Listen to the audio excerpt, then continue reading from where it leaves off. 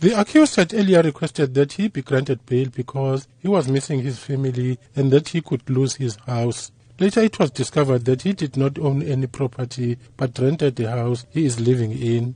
The accused also denied for having any previous convictions, but only to be discovered by the state that he had other previous convictions, which included 2 counts of assault and being in possession of dagga.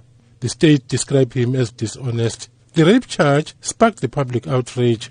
The public included various political parties and the civil society, of whom condemned the child rape. The African National Congress's Falake Mhlongo. We are here to protect our names as men, so we call this is not a man who did this. So we are here to condemn. We are very angry about this, and we say this man, he mustn't come out in jail, he mustn't get bail, he must stay inside up until he dies. The Democratic Alliance has also condemned the alleged sexual act by the accused. DA's Rafiq Shah. Our thoughts are that the criminal justice system in this case must work, because it can't be that a child can be traumatized by their own parent. People are supposed to trust their parents. That's number one. Number two, we think that the state institutions sometimes are also failing the community. For example, in this case, the social workers were aware of the situation in this house. They should have intervened.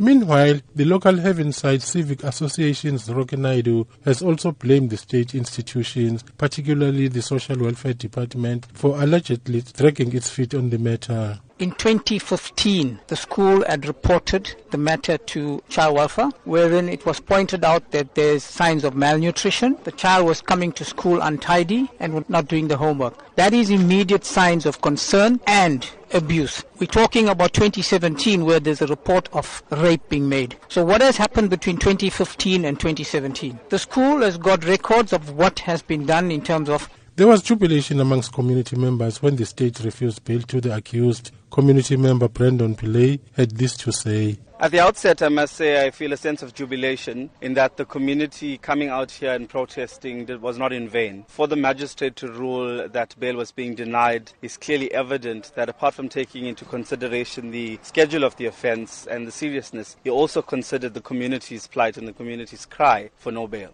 The matter has been adjourned to the Durban Regional Court for trial on the 10th of April this year. The accused will remain in custody. I'm Cyril Mnguni in Durban.